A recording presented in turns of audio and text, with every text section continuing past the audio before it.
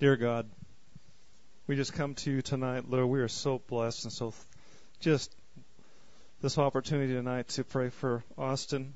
God, we just ask that you just be with him, Lord. Strengthen him. Send those angels down, God, that angel of protection, that hedge of protection for him, God. And Lord, we just ask that you open those opportunities up for him. God, that you just strengthen him, give him discernment, give him the words that he needs to have. God, and most of all, we love him. Bring him back safely. And we ask this in Jesus' name. Amen. Amen. Well, you're stuck with me tonight. And if I go on a tantrum and start yelling again, sorry. I don't mean to yell at you.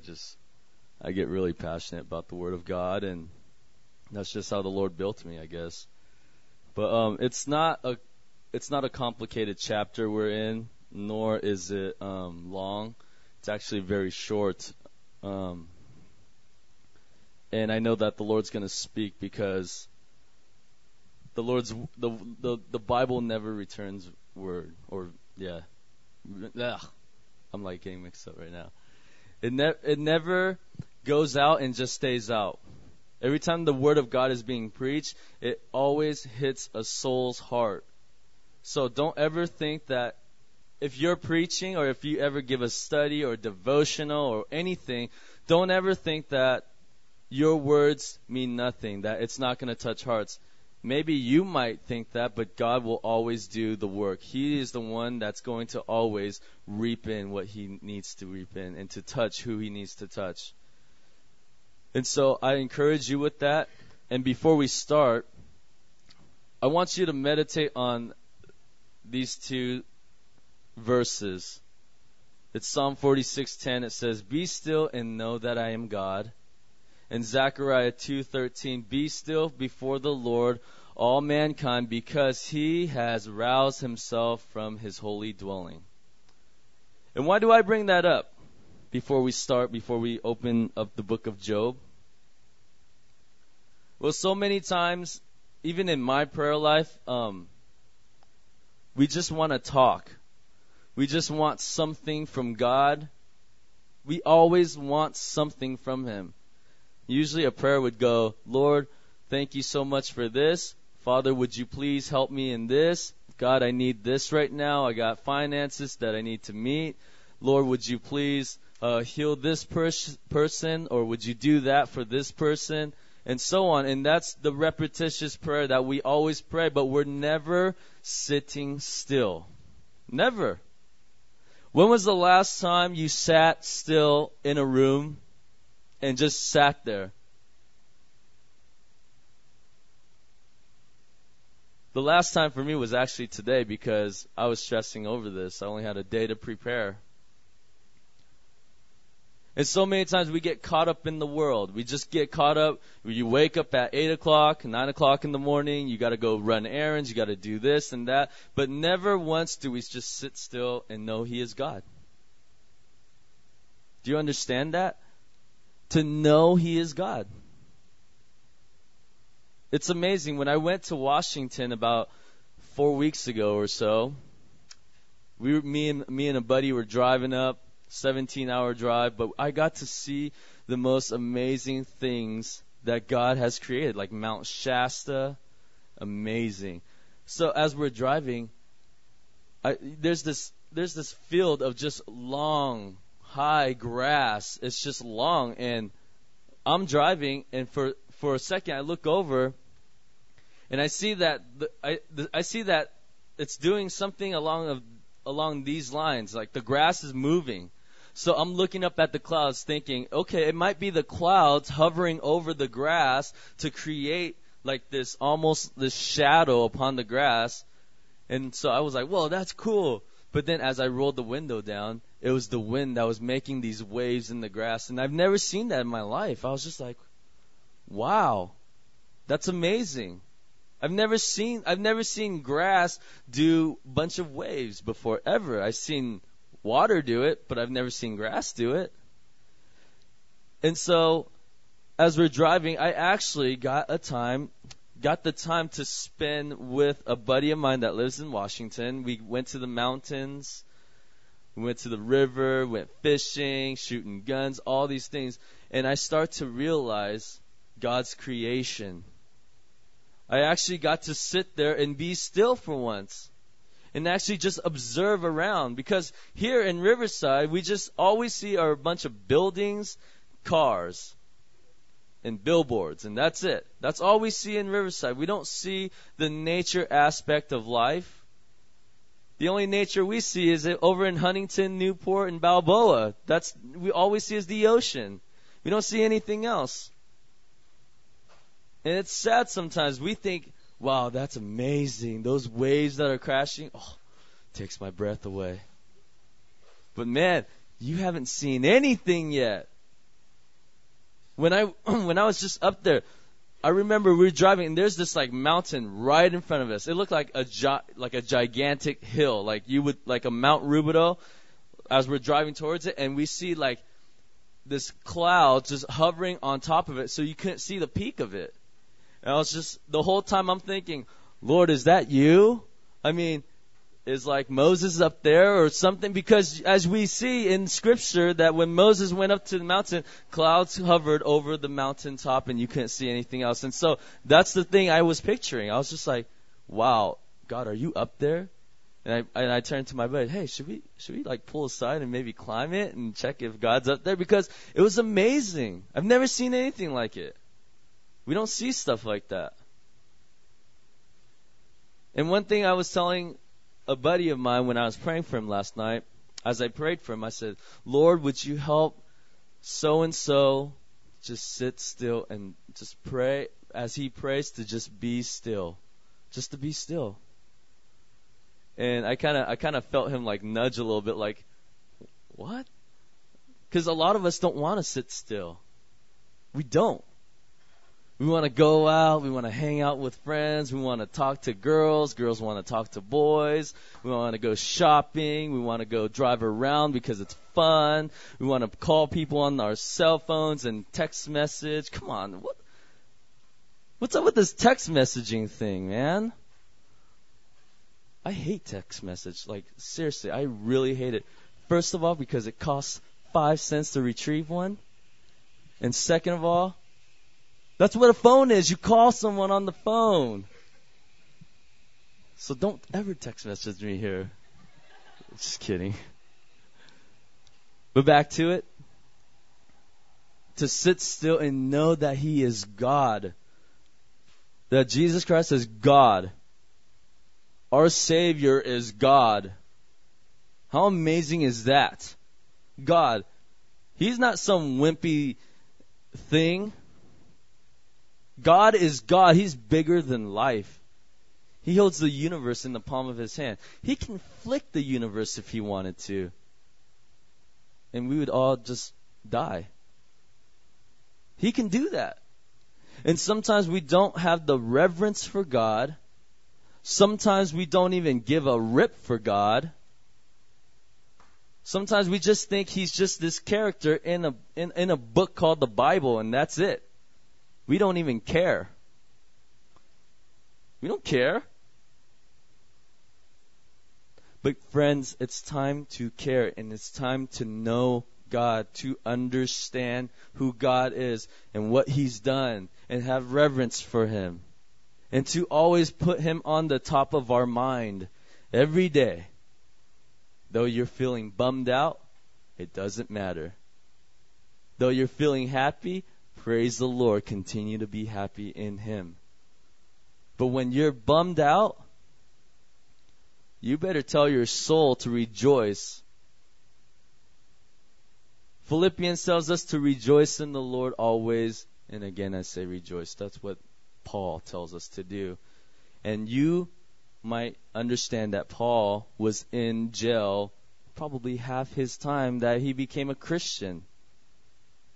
But still, he still had the words of joy. If you want joy, if you don't want to be bummed out anymore, go look at Philippians and read that. That's the book of joy. And if you have joy, then go look at Philippians again and get a second dose. So, Job chapter 30. This is Job being so bummed. He's pretty much at the bottom of the pit right now. He's depressed. His heart hurts. He aches physically and mentally, spiritually as well. And I believe the book of Job was written for this reason, so that way when we complain and when our joy is down, we're not gonna, I'm gonna whine till, no. Look at Job. That should show you how much you shouldn't whine, because this man has gone through hell and back. And so when we look at Job, look at your life. Is there anything you should be complaining about? Nope. You better not. And if you are, you better go outside and go hang out with God and start picking up those stones across that field and start throwing them up to heaven's gates. You better get over there and take those rocks and start throwing up to the sky, and maybe you might hit heaven's gates. And then you can cry out to God and say, why am I so bummed? You have not gone through what Job has gone through. So therefore, if you're that bummed out, if you think life is over, you better go out there and start grabbing some rocks and start throwing them into the air and getting God's attention. Because if you're not, you're just going to be dead in your sin and in your depression. That's what's going to happen. If you don't want to go and search after God and seek after Him, then die here on earth, bummed out. And when you get to heaven, you're probably going to be feeling the loss of what you could have done. So therefore, you have a decision to make. This book was written to encourage you that your life isn't as bad as Job's life. So, without further ado, and that was my opening statement. Hopefully it catches your attention. Let's pray and let's read Job chapter 30. Father, we ask right now that before we pray, let's all stand again. I like it when we stand and pray together. Get your mind focused. And Lord, as we're all standing in this room, we ask that you would, first of all, open our hearts and our minds and our ears to your word. We ask that you would be the one lifted up, but most of all, that your spirit would be touching each heart in this room. And not my words, Lord. May my words fall on deaf ears tonight, and may your words be the one piercing every single heart in this room. For we ask it in Jesus' name. Amen.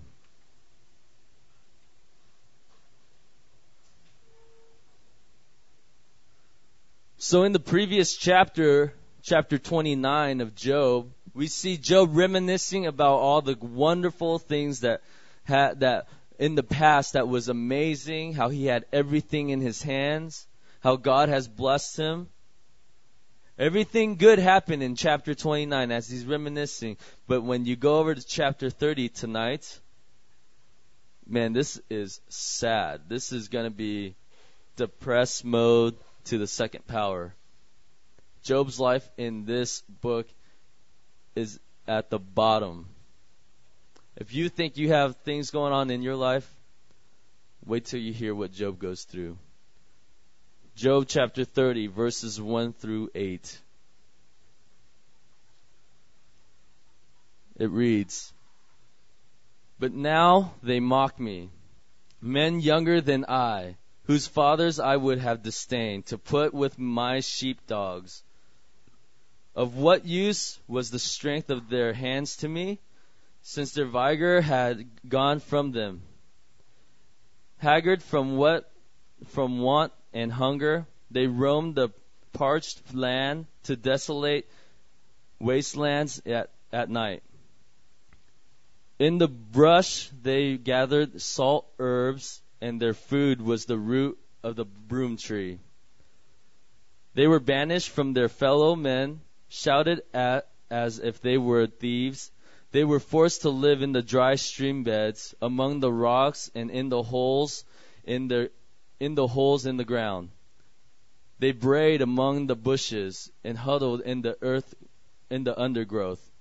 A base and nameless brood, they were driven out of the land. And we'll stop right there. So what does this mean? Well, Job is talking about how these men were mocking him. These young men were mocking him. And where they came from. They came from the lands. They were a bunch of nobodies. I guess you can almost say, if it was in this day's generation, that these men were cavemen. Bunch of nobodies. They live out in the wilderness. They live out in the land. They're a bunch of nobodies. They're the lowest of the low. Almost like a slave. And so now, as we see in verses 1 through 8 in Job, we see that these men now are mocking him. They're doing all sorts of these things. They're yelling at him. They're trampling on him. Why? Because he's not to the position he used to be in. As we can see, his skin is torn up. He's lost everything. He has nothing to live for now. His body aches. His heart is broken. His spirit is no longer there. He has no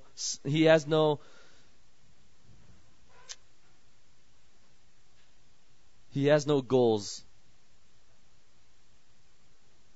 And nowadays, it's a sad thing to see that younger men now, they mock older men now. What we see here in Job, we see nowadays. I see it all the time. Every time I'm at the mall and you get these little hoodlum kids that are 15 and you get like another men that's maybe in their 30s, maybe doesn't wear the coolest fashions or whatever. And all of a sudden you just see kids mocking them.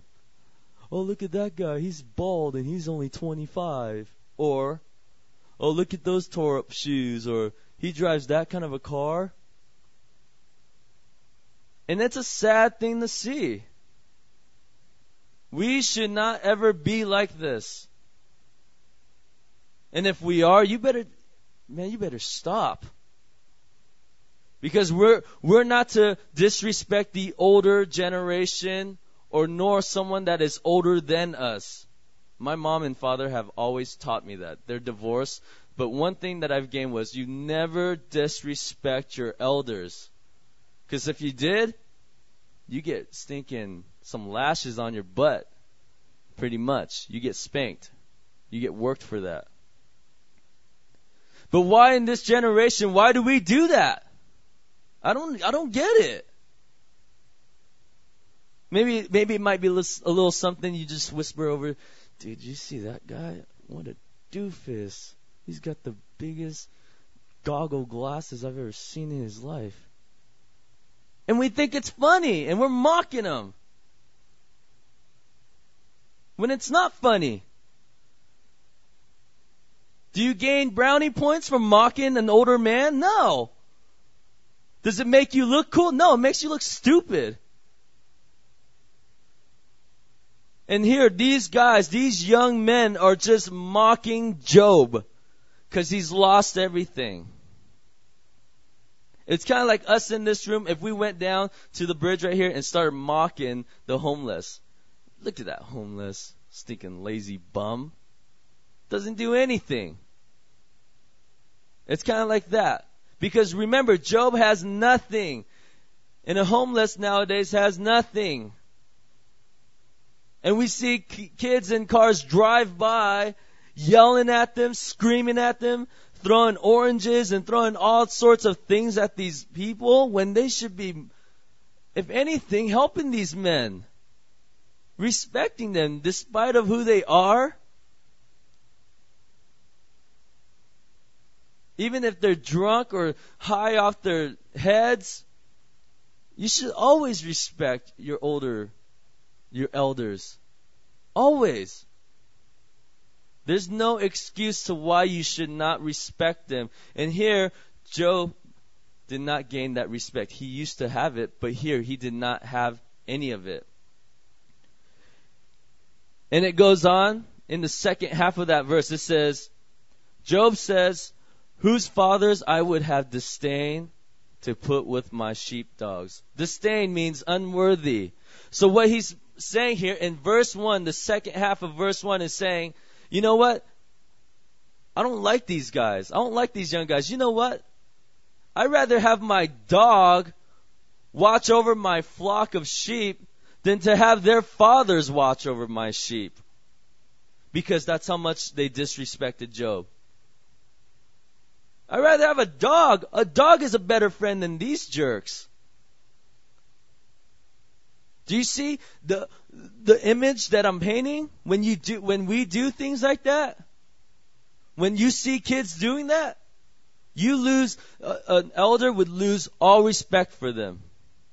It's like saying if I went up to Robert Hill and I kicked him, or I stepped on his toes, and I said, "Hey, Mr. Muscle Man," ooh, and I started making fun of him and I started mocking him. Would he want to respect me after that? Nope. Should we even do that? Should we even take the step to even do that? No. There's no way. You should not. And if you ever see kids doing something like that, hey, why don't you stand up for whoever's getting made fun of and say, hey, you know what? That's not cool. That's not cool at all. You look like a big doofus doing that. If you want to look like one, okay, go for it. But I'm telling you right now, from a friend or from a stranger, hey, man, respect them. Because I see it happen all the time. Kids in trucks and cars driving by, screaming, yelling. It's unbelievable what this world has gone through or gone to today. But moving on, verse 9. 9 to 14. And now their sons mock me in song. I have become a byword among them. They detest me and keep their distance. They do not hesitate to spit in my face. Now that God has unstrung my bow and afflicted me, they throw off restraint in my presence. On my right, the tribe attacks. They lay snares for my feet. They build their siege ramps against me. They break up my road. They succeed in destroying me without anyone's helping them. They advance as though a gasping breach amid the ruins. They come rolling in. Okay, so from verses 1 to 8, it pretty much Job is describing who these guys are, what they're doing, like who they are, what they're kind of doing to him. And then in the verses from 9 to 14, it talks about how they're treating him. It says that they're spitting on him. They spit in his face. Did you know that's like the worst thing you can do to someone? That's like disrespectful to the max. If you guys ever want to go and disrespect someone, me, anyone, any guy, mostly the guys, if you ever want to disrespect a guy, I dare you to go and spit in their face, and you'll see what happens. You'll get either lights out, killed, or lights out, killed, and ran over by a car at the same time. You will get worked for that. That's the most disrespectful thing you can do to a human being, is spit in their face. And that's what these men, that's how they're treating Job right now. They're saying, hey, look at this loser. There you go. Huh? They spit in Jesus' face. That's how much we disrespected him. That's how much our sin is to him. We did that to him. The word byword means a person or thing cited as a notorious and outstanding example. And so as they're singing these songs of just mocking him, he's being that example. So let's say I were to sing a song about a hamster, and I'm just saying, the hamster's so hairy and furry. What I'm doing is I'm setting the example of what the hamster is. So in the same sense, what these men were doing is, oh, Job is so dorky and this and that. So everyone sees that, and they see that the byword meaning, that's the example that he is, because what they've turned him into. Like when we hear Greg Laurie, we hear, oh, evangelist. When you hear of a football player's name, let's say Joe Montana, first thing, quarterback for the 49ers. When you hear Dan Marino, you hear quarterback for the Dolphins. Right? And so in the same sense, when you hear Job, you hear, oh, song of mocking. That's how bad it's gotten. These young men had brought it to that. That's how bad it's gotten to Job. Man, if I was in his place, I would be upset, so mad that I would want to like hit him over with a sledgehammer, but I can't because I can't even pick anything up. My skin's all messed up. It's got boils all over it. I can't even walk. I can't even lay down at night straight. Job cannot do anything. Remember, he can't do anything right now. He could barely even talk. And so that's why these guys have the chance to do whatever they want to. And remember, Job cannot do one thing about it because that's where God has placed him right there. At a spot where he can't do anything. And you're going to see more of his heart in this verse, or in these verses. But the main verse I want to stick with is verse 15, but we'll read all the way to 19. It says, terror overwhelms me. My dignity is driven away as by the wind. My safety vanishes like a cloud, and now my life ebbs away. Days of suffering grip me. Night pierces my bone, my gawning pains never rest. In his great power, God becomes like clothing to me. He binds me like the neck of my garment. He throws me into the mud, and I am reduced to dust and ashes. Wow, this guy's like a poet. We're going to zero in on verse 15 for a few seconds or a few minutes. Job's feeling in verse 15. Terror overwhelms me. Have you ever been to that state or to that point in your life where you're just you're helpless. You can't do anything. And you've gotten to the point where you're scared to step out. You're scared to do anything. You've been bummed out all your life, and now you're scared. You're scared out of your brains. Terror overwhelms me. That's the first point, is scared. Job is scared within this verse right now. Terror overwhelms me. You know how sometimes you get overwhelmed, you just lose it? I know sometimes for me, when I got my car stolen, I was trying to be the happy, yeah, praise God. And I did praise God. And everything was fine until maybe like a day or two later, it just drop kicked me like a bat. What happened was, I was doing great. I didn't care if my car was gone. It was cool, okay. Lord, I have 3 Bibles in there. Would you please speak to each of those, guys that jacked my car? Would you somehow help them to look at my Bible and really read your word? And I was praying for them, and all of a sudden, one day, it just got me. I was just like, how am I going to get the money?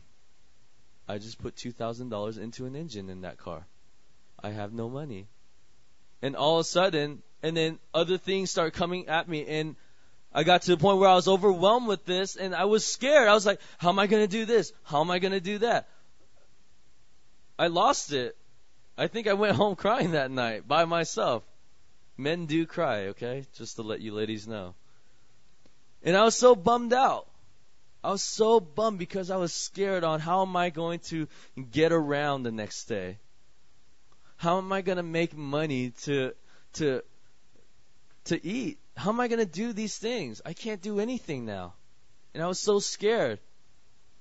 And as we see, terror overwhelms Job, and he's so scared right now. He's being mocked at. He just got spit on. His life is going down the drain.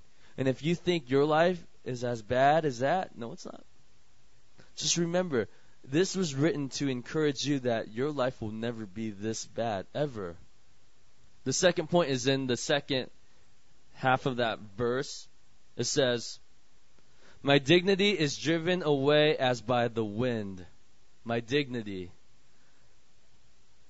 Another word for dignity is his self-esteem has been driven away like the wind. You know how sometimes when you're scared, you have no more self-esteem. You're just self-conscious now. I can't do that. No. Hey, Johnny, can you go and get me that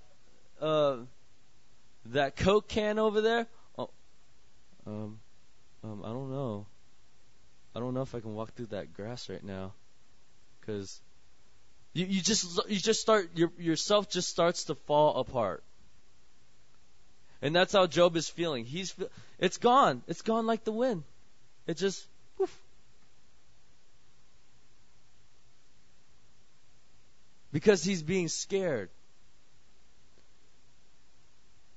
So when you're scared, rise up. Ask the Lord to strengthen you during those times. Because if you continue in just being so scared and so heartbroken, you're going to lose yourself. You're going to lose yourself. Big time. You're not going to know what to do with yourself anymore. If you continue down that negativity road. A Christian life should never be negative. Never. You should have confidence. The Bible tells us we should have boldness with Christ. You should always be confident in God that He's always going to pull through. Not self-confident. Not negative. If you keep overwhelming yourself with negativity, you're not going to get anywhere in this life. You're not going to be the greatest worker you can at your job. You're not going to be the coolest friend with your best friend. Who wants a friend that, hey, how's it going? I'm just so bummed. Well, what are you bummed about? Well, I have a hole in my shirt. Well, here's a new shirt. Thanks, but man, I don't like that color. All right, I'll give you another color.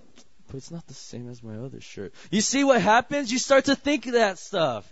It starts to overtake you. Do you see? If you keep putting it upon you, that's what's going to happen. And we should never be like that. Please grasp onto that. Never be negative. I mean, yes, there comes a time where you share things that something is hurting you. Yeah, share it away. But hey, don't always do it, because what you're doing is the more you're being negative, the more you're stealing someone's joy away. It's like if I came up to John Corson, the happiest man alive almost, and I kept, yeah, John, but man, I'm never going to be able to preach as good as you. And he continues to just uplift me and just go out and do it. Just do this and do that. And I'm just the whole time, yeah, but this and that. And it starts to steal his joy away. What's going to happen? He'll get frustrated. If someone does that to me, I get frustrated. Not really quickly, but over a period of time, I would get very frustrated. I'll call you out on the spot. Be like, you know what? You need to stop that attitude, because you're really just putting a dent in my joy right now. And you need to go spend some time with the Lord. And you know what? I'm not going to have you wipe my joy away, little buster. So those of you that are always just so, yeah, but this, and snap out of it. Kick it to the side. If you got to put on a front, do it. Did you know the more you smile, everyone smiles with you? It's awesome. I can go, and everyone will smile along with me, see? And that's the Christian life right there. It's the joyful life. It's the life where you can come up to someone, exhort them, and just smile and help them to smile along with you. And then mourn when there is mourning. But never to mourn all the time. We should never be that pitiful. Because I know people out there that are like that. And man, I remember I said a couple things like, hey, seriously, bro, you need to stop. It's kind of like, huh? And then I'm like, you know exactly. And then once I start to share and tell them about the joy of the Lord, how you should have it, all of a sudden they're awakened. When people can see that, hey, it's snatching someone's joy away, and that's what they're doing to them, when you can point that out in their lives, they do a 360 right away. Right away. It's like, hey, man, did you know you're kind of like taking the blessings away from this person by bringing them down with you? Really? Yeah. You know, you call them like 500 times a day just because you're sad and bummed out over a hole in your sock, and you don't want new ones because these latched onto your feet so well, and you don't want to buy new ones. And really, I'm doing that? Yeah. And when you can point that out in someone's life, man, it's just a recheck for them. They're just like, wow, I never knew that.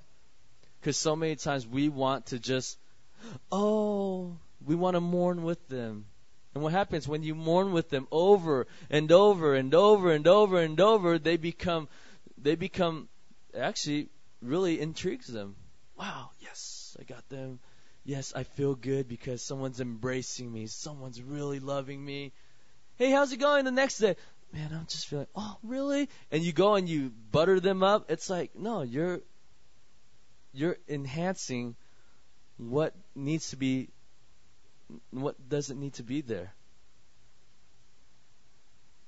And so, what I'm trying to say is, when in a point of your life, there's a time of mourning, but never just mourn and mourn and mourn to the point where that's all you do, because that is not, I believe truly in my heart, that is not a godly thing to do. It's not at all. So please, hey, you mourn in the time that needs to be mourned, and then you get up again and you walk. You just chase after God from there on out. And the last thing it says in that verse 15, my safety vanishes like a cloud. His safety vanishes like a cloud. Kind of like my protection. Well, what's our protection? Our spirit is our protection. And so, Job is at this point where he doesn't feel safe. He just doesn't feel safe anymore. It's kind of like a little girl that was raised in just a really bad home, and just abusive and so on. And maybe the father takes advantage of her, and as she grows up, she's just scared of everything. Her self-confidence is gone, and the next thing is she just doesn't feel safe. Her spirit's no longer there. It doesn't want to drive. It doesn't want to go out. And that's how Job is feeling. He doesn't feel safe anymore. He feels weakened. He's lost everything. His family, his house, his kids, his job, even his body. He's losing it. It's decaying slowly.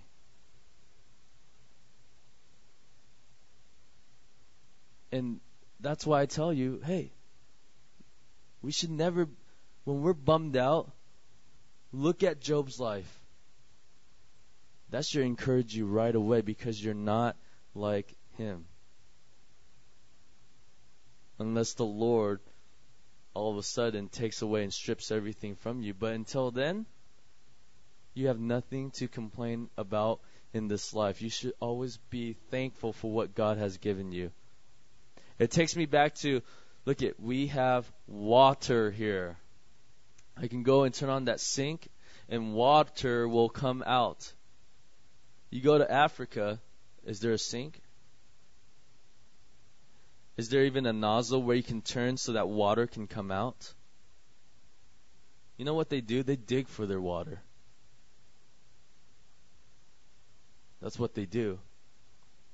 So if you're complaining about this life, man, there's so much more to this life than you will ever know. And if you want to experience this life and to know how it feels, go to a third world country. I know 2 people that are in Africa right now, and man, I pray that the Lord would break them. Because when you go to a third world country, you will be broken. I'm telling you. You'll be broken so hardcore, you come back to the United States rejoicing because you have clothes on your back. Because you can eat food. And you don't have to walk 3 days to get to church. Or you don't have to just eat a bread every 2 days. It was funny because I was listening to K-Wave today, and one of the pastors said, sometimes these people travel such a long way, and when they're pumping waters from these wells, that's all they're getting. So they get this bucket or whatever container to hold their water, and then they walk several miles back home, and that's the water they will use for about a few months. And that's all they get. We go in our bathroom, we shower for stinking like 45 minutes. And water comes out for 45 minutes. And we just bathe in it like it's no big deal. Man, I feel convicted sometimes. That's why I'm only in for like 5 minutes. I don't need to be showering that long. People don't have water for 5 months. It's a bummer. It sucks. I remember when I went back to Vietnam, I believe it was when I was in 6th grade. And I remember I went in and my grandma had these like jugs of just like containers of water. I'm just like, and I was in 6th grade. I didn't know anything. I'm just that dumb little child. I'm like, Grandma, what's this? Oh, it's water, honey. Just leave it there. I was like, oh, okay. Well, where'd you get it from? Well, this is where we get it from. It rains 3 times out of the whole year, and what we have to do is we have to go out and hold the waters in the rain and keep them because that's the only water we have. Really? Why? And I was that stupid child just asking why the whole time. And now I see it. She lives off that water so that she can live. We don't have to go do that. We don't have to go from our household and bring out all these pots and pans and hold water outside when the rain season comes and then cap them and save them for the next stinking 9 months until water and rain comes again. We don't have to do that.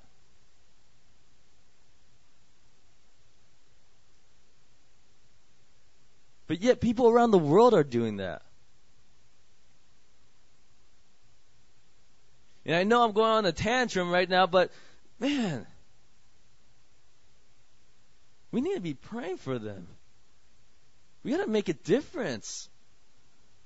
The world does not do anything. I was talking with Hoop the other night. Man, we're just becoming like the world. You know why revival doesn't happen? Because you are just like the world. There's nothing special about us. We don't do anything different. We're just like the world. So, the world doesn't see Christians. They just see a bunch of them. That's why revival hasn't started. When will that day come when we actually don't do what the world does, and then they look at our lives and say, hey, how come you don't do what we do? When will that day come? Because revival will never happen unless that happens. Never happen. It will never happen unless we start being not of this world. That's the only way. And it sucks. I feel bad. So please, take this to heart. And moving on. This is where Job cries out to the Lord. He's actually crying out to God right now. In verse 20. I cry out to you, O God, but you do not answer. I stand up, but you merely look at me. You turn on me ruthlessly. With the might of your hand you attack me. You snatch me up and drive me before the wind. You toss me about in the storm. I know you will bring me down to death, to the place appointed for all the living. We'll stop right there at verse 23. Here Job is talking to God. He's saying, Lord, I called out to you, but you don't even hear nor answer me. You turned away from me now. You're attacking me. You've tossed me into the storm to die. Job has no idea why bad things are happening to him. He just doesn't know, just like people around the world. They don't know why bad things happen to them. And as you can see, Job is really, really crying out. Let's just say, let's put it in this way. You have a kid that goes, I'm trying to set an example. A kid in high school gets straight A's. He wins every single award. Everyone loves him. He's a Christian man too. And people respect him. They know who to go to be prayed for and all these things. But then one day, his mom gets in a car accident and dies. But he's been doing great. But why does this have to happen to him? In the same sense, why is this happening to Job? And that's why Job is saying, Lord, why are you treating me like this? Let's take it further. His mom dies. The kid is saddened. All of a sudden, let's say he gets kidnapped by some Asian mafia, gets kidnapped, gets deported over to Japan or wherever, gets put in a cage, locked up, and now he has nothing. Does he have something to cry about to the Lord? Yeah, big time. Lord, why is this happening? Why are you tossing me in the storm for? Why are all these things happening? I didn't do anything. Job didn't do anything. He just loved God.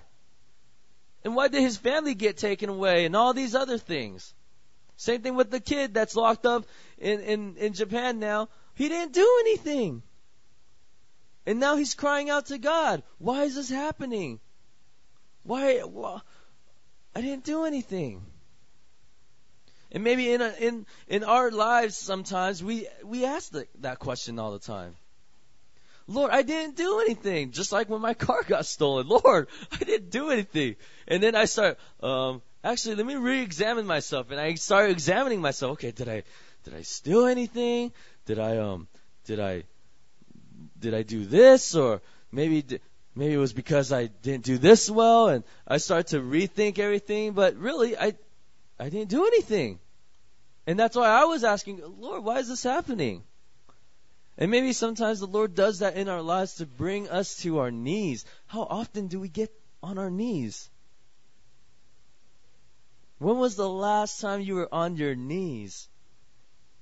Let me ask you that question. When was the last time you were on your knees? You were on your face. Just like, man, I can't do anything without you, Lord. Please speak to me now. And you were just on your knees. When was the last time?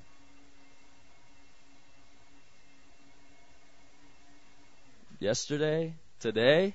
If it was today, praise the Lord. If not,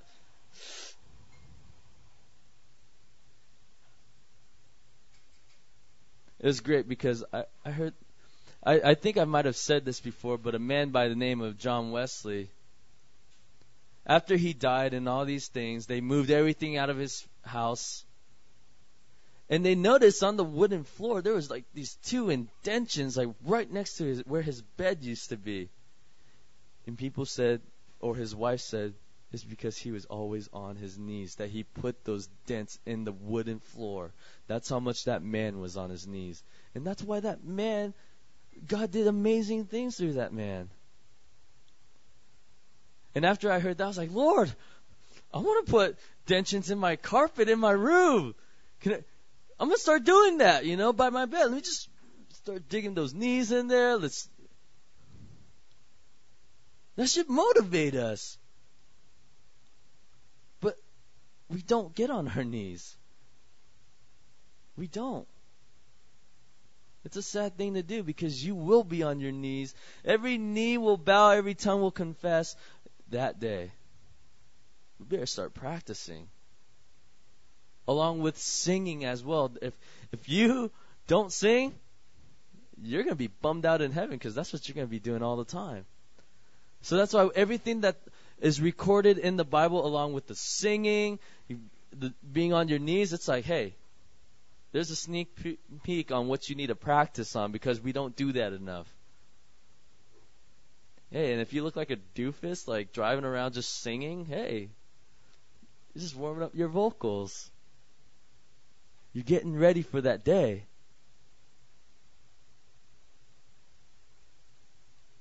So to recap, hey, when you're crying out to the Lord, hey, get on those knees. Get down on those knees. But Brian, I don't really do that. Well, you better start doing it. But what if it hurts? Well, then suffer for a few minutes. That's it. How hard is it to get in your knees in your bedroom and spend time with the creator of the universe? How hard is that? It's not hard. It's easy. You just go in your room, get on your knees, and spend time with the creator of the universe. That's it. But so many times we miss it. Like I said, going back to what I started off with, be still and know that He is God. Tonight, go home, get on your knees and know He's God. Just sink into the heart of God tonight and know Him. And I know He will bless you big time. Moving on. Verse 24. Surely no one lays a hand on a broken man when he cries for help in his distress. Have I not wept for those in trouble? Has not my soul grieved for the poor? Yet when I hoped for good, evil came. When I looked for light, then came darkness. And we'll stop right there.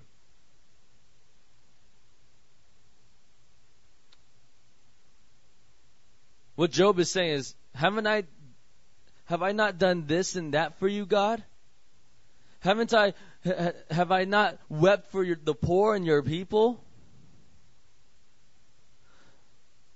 So now that Job is on, he's got nothing. He's just on his face. He's crying out to God. So he goes from people mocking him to how they're treating him, spitting on him, to how he's so frightened because of this. And then to talking to God, now he goes to complaining. Those are the steps right there. Now he goes and he complains, Lord, didn't I do this for you? Maybe sometimes in our lives, something happens to us and we complain. Lord, hello, I prayed for that person. Why am I not getting a raise now? Or maybe something else. Why do we complain for? Hasn't God given you life and that abundantly? Hasn't He given you clothes to wear? Hasn't He given you a family that loves you? Hasn't He given you water to drink? Then why are we complaining? There should be no complaining. The only time there should be complaining is when you're in the moment and you can't, because sometimes you can't control your emotions, you can't control yourself. So when you're in the moment, okay, but to carry that moment on, it should never be there. You should never be complaining after 5 days of the same thing. You should be rejoicing in the Lord.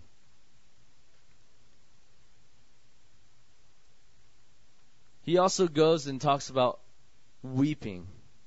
And did you know the shortest verse in the Bible is located in John chapter 11, verse 35. It says, Jesus wept. The shortest verse in the Bible.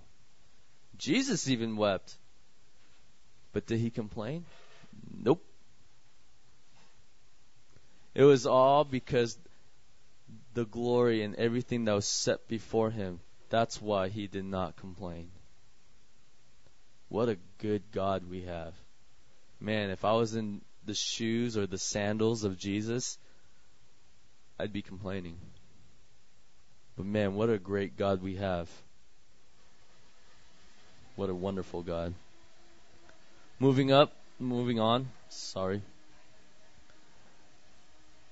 We're going to jump down to verse 29 because from verse 27 to 28, it really just talks about how he's feeling again, the same old statement. So we're going to jump down to 29. I have become a brother of jackals, a companion of owls. We'll stop right there. So now, right now, Job is being very poetic. I have become a brother to jackals, or to maybe your Bible says to ostriches. Why would it say these animals? Because an ostrich looks dumb, kind of like they're dishonorable creatures, just like a jackal.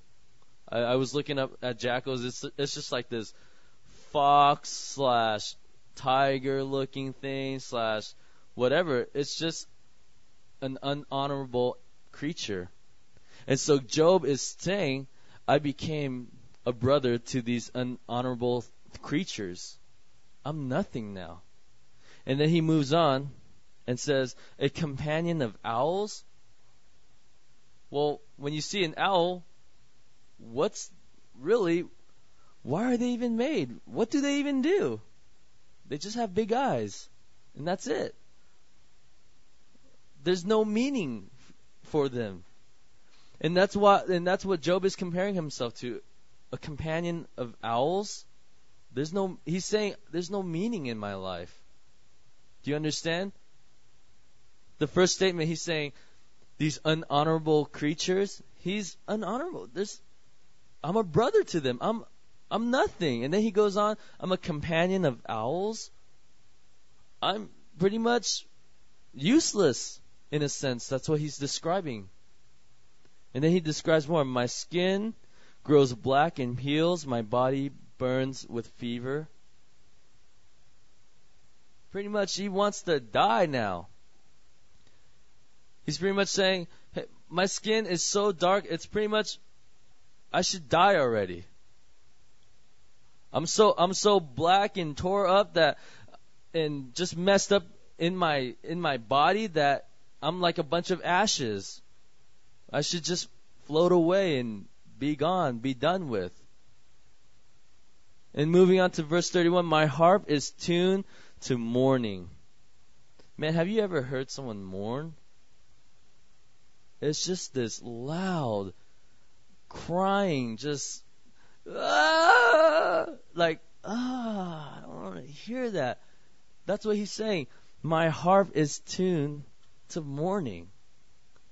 I went to a wedding this past Friday, and there's this girl playing the harp. Beautiful. It sounds amazing. I can listen to that harp just go off all night. That thing can put me to sleep anytime. Just beautiful. And Job is describing, he's playing this harp, and all it sounds like is just a bunch of mourning. Is it like, I live in Woodcrest area, so sometimes you hear those coyotes just like, they're just going off, and it's just annoying. They're just mourning or excited, or I don't even know what they're doing. But it's just annoying. And in the same sense, that's what Job is describing, like, my harp, myself, is tuned to mourning. Maybe it might be his vocal cords. It's just not the same anymore. It's just annoying.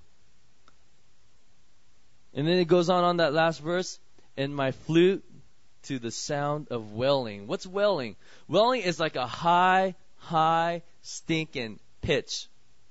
We're talking Mariah Carey status, just going off, breaking glasses, high pitch.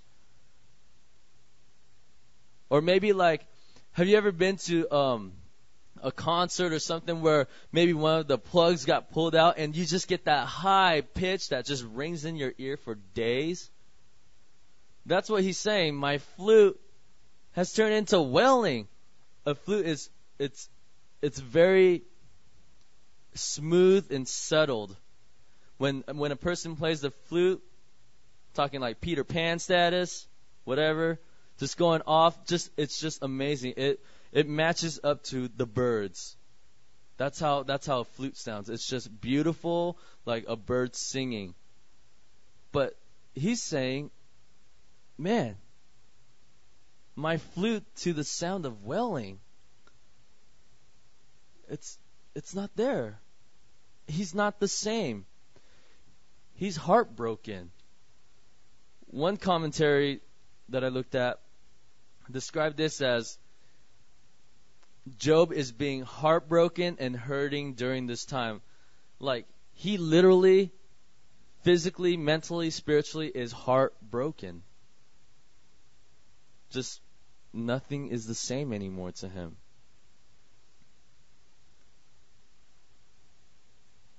And I feel bad for him. Because this whole chapter talks about his feelings, what he's going through, what people are doing to him, what God is doing to him. That's all this chapter is. It's a very hard chapter for me, because how do I sink inside a person that has nothing anymore, that used to be somebody but has turned to a nobody?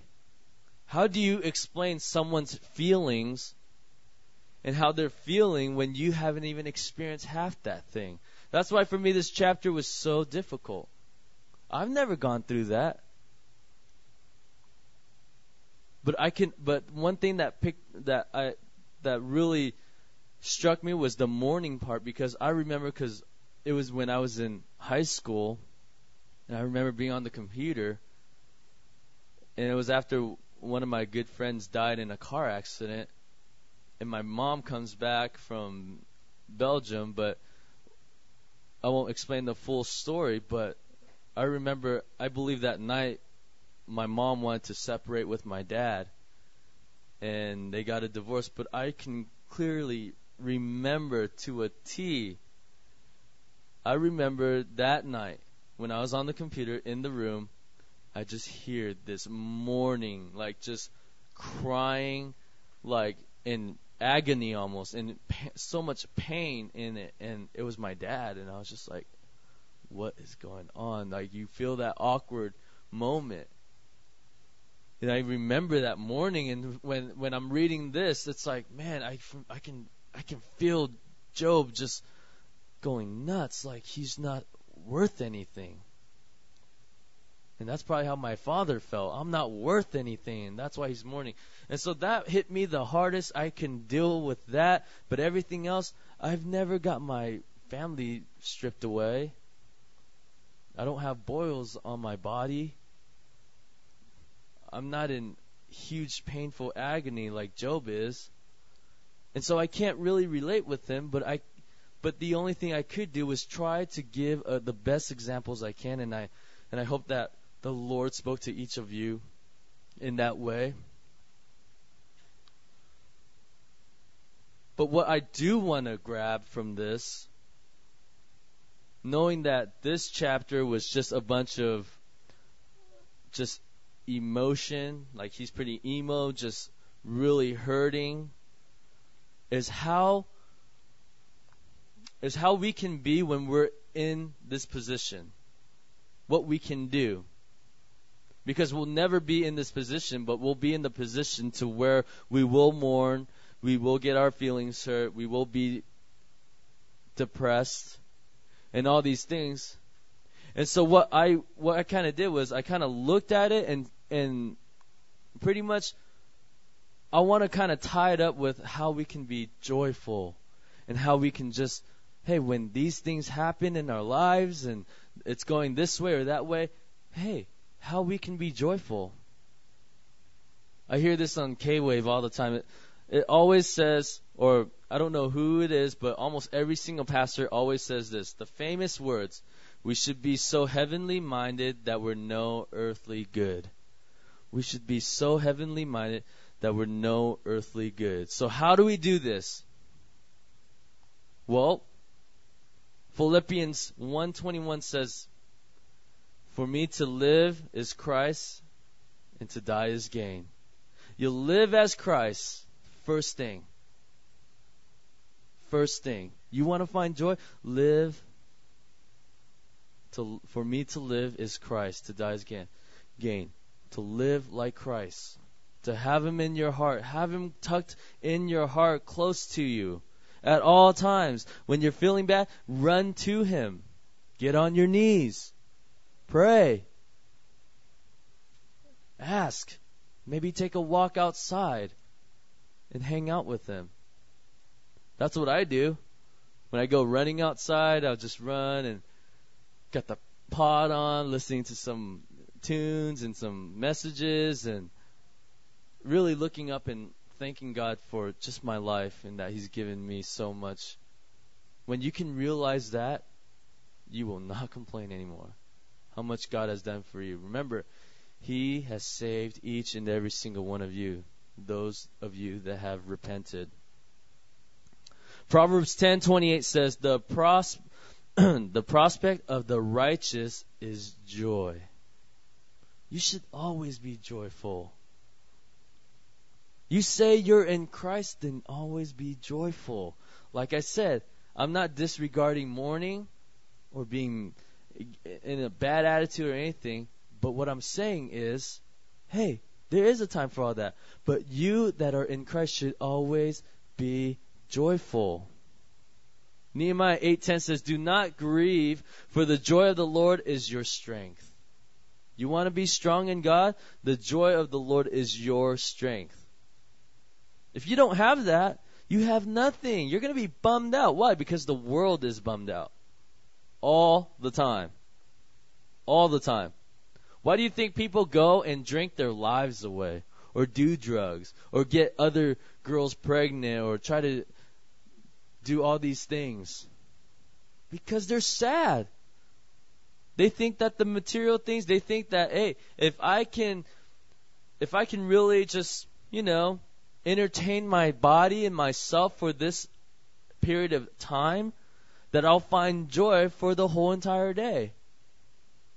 But what happens when you get in a car accident and you kill 2 little girls and the father lives? What happens? Or what happens when you find out you got a STD? Or what happens when you've done drugs and you smoke so much that your lungs black and then you find out you have cancer? Or your kidney starts giving out and all these things. What happens? That's why it says it here in Nehemiah. That's why the joy of the Lord is your strength. It's your strength. If you have the joy of the Lord, that will be your strength. If you don't, you're just going to jump off that cliff. Remember, because once you start getting negative once, everything starts getting negative. It's either you can lay there and let all the rocks pile on top of you, or you can lay there, get up, and as each one hits you, you keep going. What's it going to be, friend? Psalm 51:12 says, "Restore to me the joy of your salvation and grant me a willing spirit to sustain me." David cries out. Man, he knows the rut he's been in. And he cries out, "Restore to me the joy of your salvation." Speaking to God, restore to me the joy of your salvation, not mine. A human being carries no joy. Go look at the world. Go to TGI Fridays and take a walk around the bar and see if anyone's pretty joyful. Yeah, they are for that moment. Woo! Yeah! One more shot.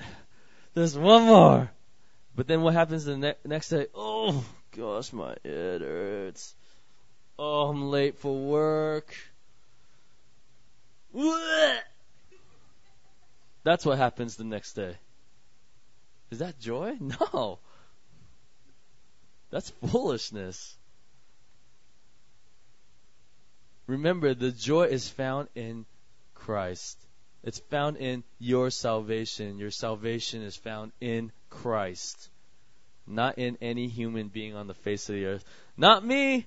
Don't come to me. You're not going to find any joy. I think the only thing you'll find from me is just like either exhortation, rebuking, or just maybe like, "What up, doggy?" And that's it, like that's what you'll find from me. You won't find joy from me. You'll find it in God. Trust me, you'll find it in God. Flip with me to Philippians 3:8-11. It's going to be quick.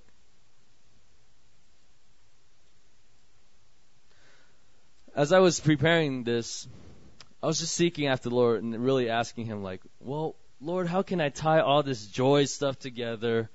How can I do all these things? I don't even know what you want me to do. But I love this passage. It's just perfect for this. Philippians 3:8-11 says this.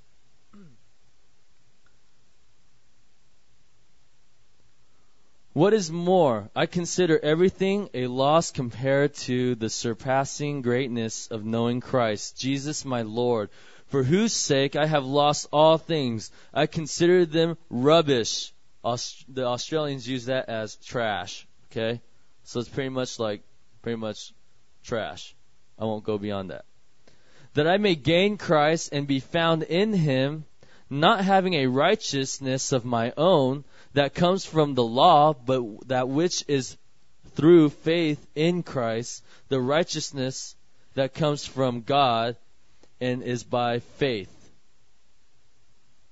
I want to know Christ and the power of His resurrection and the fellowship of His sharing in His sufferings, becoming like Him in the death, and so, somehow, to attain to the resurrection from the dead." So Paul speaks, man, I don't want anything but Christ. When you can say that, you will find all the joy in this world. When you can say, man, I don't want anything but Christ. And I think a lot of girls are just so good at that. Because when a woman puts all her eggs in one basket, it's like, bang, it's it, that's done deal. That's why you see those worldly girls are just, oh, but I love him. They put all their eggs in their basket on this one chump. But I love him, and he's cheated on me 5 times, but I still love him. And that's why I believe women are, man, if the girls that seek after God, that put all her treasure and her gold in God, man, those are the ones that know this passage. I'm telling you. Like, nope, I'm not going to sin against the Lord. I'm not going to do anything but love on the Lord. I know so many women that are like that. Guys, yeah, we're like that too, but then we're kind of dumb too. But that's why it should encourage us men. Hey, we got to step up to the plate. We got to stink and throw all of our investments in there. Why? Because, and I've learned this too. What's the most important thing to men? Money. It's like, hey, if I put my money in this stock market, I'm going to look at it 24/7. But, honey, dinner time, I'm checking the stock market. Or when we put it into our bank account, it's like, oh, I got to check how much is in there. And that's with me, big time. Like, I watch where my money goes, big time. And in the same sense, that's how us guys, we should do that. We should put all of our money, all of our treasure, our heart, our soul, our mind, our body, our spirit into God, and we will find that same joy. We will, definitely. Girls, if you haven't gotten to that point where you're just in love with Christ that way, do so quickly. Hey, because the guy that's going to chase after you is the one that wants Jesus. And guys, you better want Jesus. You better not, oh, she ain't that good looking. Whatever. No, you should always be like, how much does she worship God? Well, wow, she's praying. Wow. Whoa. Oh. That's how us guys should be. The woman that just is in love with Jesus Christ. Big time. Colossians 3:1-2 says this. This is my favorite. This is like the verse that really set me on fire. This is just like my anthem. And it really helps me out every single day. Every day. It's actually 3:2, but I'm going to incorporate 1 because it's amazing. It says, since then you have been raised with Christ. Set your hearts on the things above, where Christ is seated at the right hand of God. And this is my anthem. Set your minds on the things above, not the earthly things. Set your mind. The first verse says set your heart next to God. That's the foundation right there. But the second is set your mind. And why is it so important to me? Well, the reason why is because I've learned that your mind controls almost everything you do. I remember in high school when I used to go into the high schools and I preached to the kids, and I would always set them on this verse. I said, "Hey, did you know that if your mind is not set on Christ, the very first thing when you wake up, then Christ is last on the list?" And they're like, "What are you talking about? What does that mean?" It means this.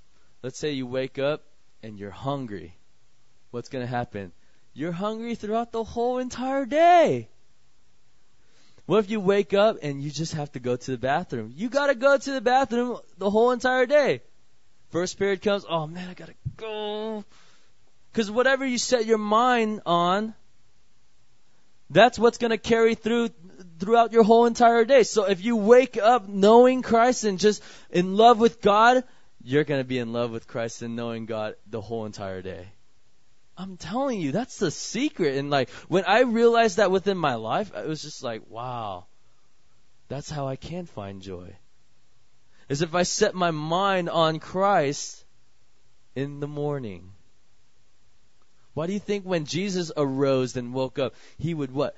Pray to get focused on Christ and so that his whole day would be focused on Christ. And why do you think the morning is always the hardest, man? It's the hardest thing. When you wake up in the morning, the first thing to do is waking up. That's like one of the hardest things to do. But God tells us to wake up. He was telling his boys in the Garden of Gethsemane to wake up, to be alive. Come on, just pray. Pray with me. 1 hour. All I'm asking for is 1 hour. That's the hardest thing to do. Is to wake up and go straight to Jesus and start praying. Hardest. But I guarantee you, when you start doing that, you will see so much abundance within your life. You can see the Lord using what you are gaining with your mind, as long as you set your mind. Set your mind on the things above, not the earthly things. Set your mind on the things above, not the earthly things. Remember? You should be so heavenly minded that you're no earthly good. So if you can set your minds on the things above, you're not going to care about anything here on this earth. Matthew 22:37 says, Jesus speaking, love the Lord your God with all your heart, with all your soul, and with all your mind. The heart comes first. But he also incorporates mind. I'm telling you, that's the thing that's going to be able to motivate you, that's going to control you if you can control it. Guys, if you're struggling with pornography, what? It started with the mind, because you considered it. Ladies, when you want to gossip about that girl, what? It started here, because you were thinking about it. But hey, what happens if you think about Jesus? You're going to think about Jesus, and you're going to want to be about Jesus, and you're going to want to tell everyone about Jesus. If you think about Jesus, that's how your day is going to go forth. That's just how it rolls. And to end, you'll see my point. 1 Thessalonians chapter 4 verse 14 says, we believe that Jesus died and rose again, and so we believe that God will bring with Jesus those who have fallen asleep in him. Stop right there. Those who have fallen asleep in him. When you rest in God. Not being busy by the world. It's funny, I told this to one of my friends. I was like, hey dude, you're busy? He's like, yeah. I was like, oh, so you're being under Satan's yoke. That's cool, man. And he's just like, at first he's just like, whoa. Like, he just kind of like had that, hey, that's mean, dude. And I was just like, sorry, dude, I just wanted to crack that joke for you. And so when you're busy in life, that's what's happening. You forget about God. Your mind's not on God. But if you can just rest, sit still, be still, know He's God, and set your mind there, you're going to find all the joy you need. And then moving down to verse 16, for the Lord Himself will come down from heaven with a loud command, with the voice of the archangel, and with the trumpet call of God. And the dead in Christ will rise first. After that, we who are still alive and are left will be caught up together with them in the clouds to meet the Lord in the air. And so we will be with the Lord forever. Therefore, encourage each other with these words. God's coming back soon. But remember, you need to be at rest. You need to think about Him. Because the more, it's kind of like this. I'm going to explain more on the mind. It's like when a girl gets proposed to, and then they set the wedding date. Oh, baby, what's happening? Her mind is set on that wedding date. From the first minute she was proposed to, all the way up until the day she marries her husband, correct? All the married women, yeah? Am I right on that one? Amen. See, right there. So, what I'm trying to draw now is, look, we should be so heavenly minded, because remember, we're the bride of Christ.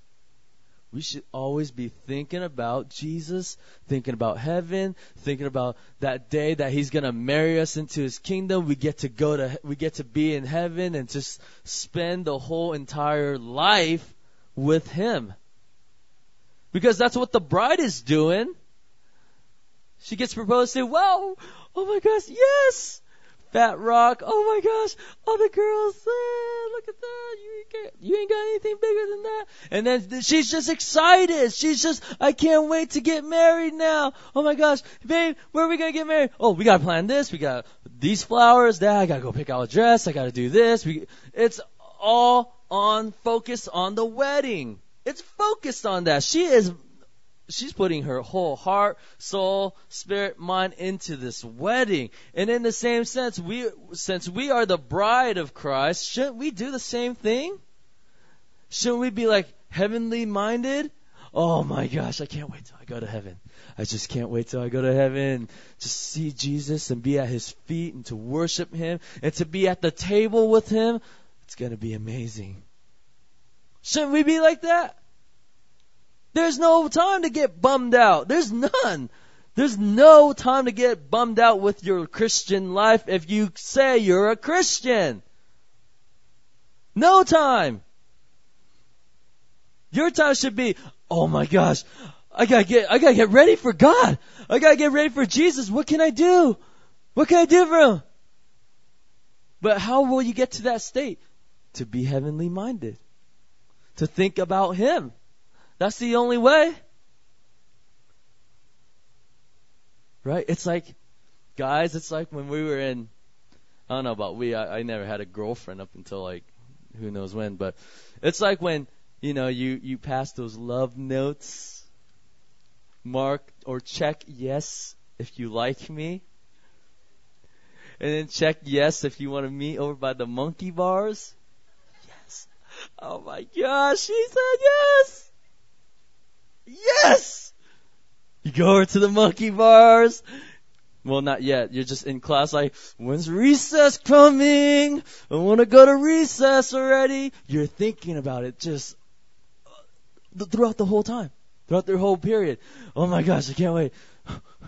30 more minutes? Ugh. Okay, I can do a couple math problems. 29 minutes? What? And you're so excited. Because you're thinking about it. You hold the paper in your hand, it's all crumbled up, and you're just like, yes, yes. You put it in your pocket. Wait, I got to recheck that. Yes, yes. Okay, tuck it back in. Okay, I'm good. I got 28 more minutes. Oh, wait, I got to make sure. Where are we meeting at? Monkey bars. Oh man, yes. Yes. And you're excited about it. You're just stoked. And that's how God wants us to be. Just stoked on Him. Thinking about Him. Oh, Lord, when are you coming back?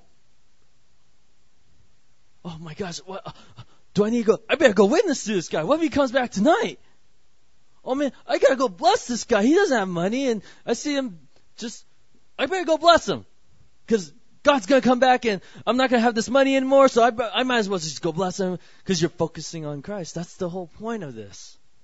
Focusing on Christ, being heavenly minded. Man, wouldn't that be amazing if the church was like that? If the church was like that, I bet you anything. No one in the church, no families would be struggling with their bills, their car payments. None of that. Because everyone would be focused on God and helping the body out. And that's what I want. That's what I want you guys to gain from this message. All the bad stuff you heard from Job, yeah, but gain how you can just kick that stuff out and find joy and strength in Christ. That's the whole point. I want you guys to grasp a hold of that. Guys, one day you're going to be married. One day you're going to crack the piggy bank and go get your girlfriend that ring one day. But until that day comes where you can marry her, Or maybe you're single. Focus on Christ. And when that girl comes, treat her how Christ would treat her. You open those doors. You pay for those meals. You make those phone calls in the morning to say, "Hey, honey, how are you? I just wanted to call just to say good morning. I love you too." You want to make her feel special, man. Special. She is your queen. That's God's little princess. Make her feel special, guys. There's not enough of that nowadays. Man. Hold her hand. Tell her you love her. That you think she's beautiful. But that's kind of like not me. I'm kind of macho. Doesn't matter. You want to bless her in every way possible. And girls, you wait for that man. You wait for that gentleman. You girls are so much more precious to God than anyone on the face of the earth. Never go seeking after a man. You wait. Let that Prince Charming come after you. Do not go seeking after. You are not the leader. You are not the one that's supposed to be chasing any man. You wait for that godly man. And he will come into your life and bless you and call you in the morning. "Hey, honey. Good morning. I love you." And then that's where you could, "Really? Oh my gosh." Because you're so excited. And that's how God wants us to be with Him. You see what I'm saying? Remember that. Guys, be gentlemen. Gentlemen. Girls, be still. Be still. Because God will bring that man into your life and it's going to be amazing. Amazing. But always keep Christ as the center of attention. If he lacks in Christ, guys and girls, boop, get him out of there. Christ should be the foundation, the rock of every person's life in this room. He should be your life. He should be your everything. You sing the songs in church, start meaning them. He should be your everything. So therefore,